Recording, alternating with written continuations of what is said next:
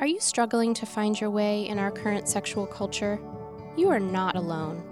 It is a challenge to stand up for your principles on this ever-shifting ground, and we at Canavox are here to help you catch your balance. Dear Katie is a project of Canavox, an international movement for marriage founded and led by mothers.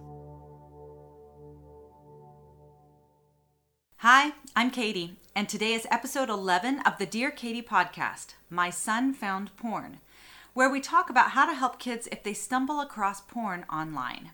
Here we go. Dear Katie, my 5th grader was Googling something for a school project, and his search results contained porn. He told me about it right afterwards because it made him feel kind of sick.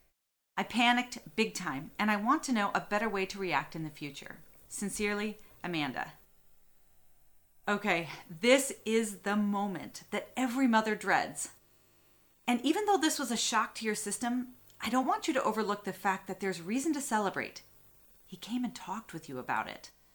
One sure sign of successful parenting is that your children come to you when they need to talk about sensitive issues.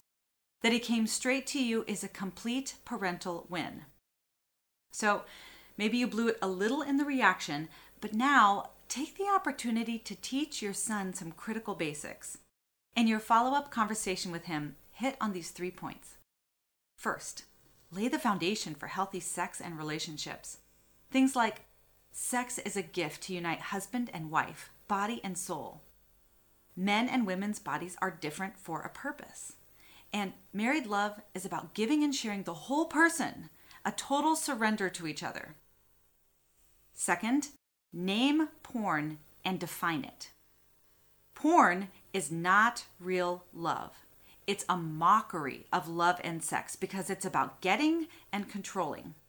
Explain why it's a cheap imitation of marital love. Why is that? Because porn takes too little. Porn only wants a few body parts without accepting and loving the whole person. And finally, give 2 action points. Tell him that you will install a porn filter on all home devices, but if he ever stumbles upon porn again, to get out of the situation fast.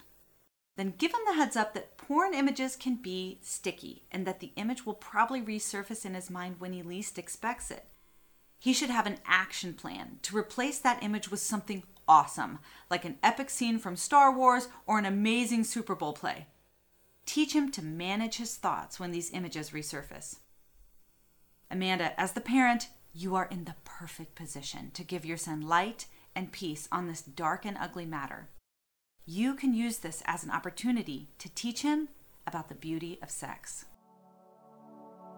Thanks for listening to the Dear Katie podcast.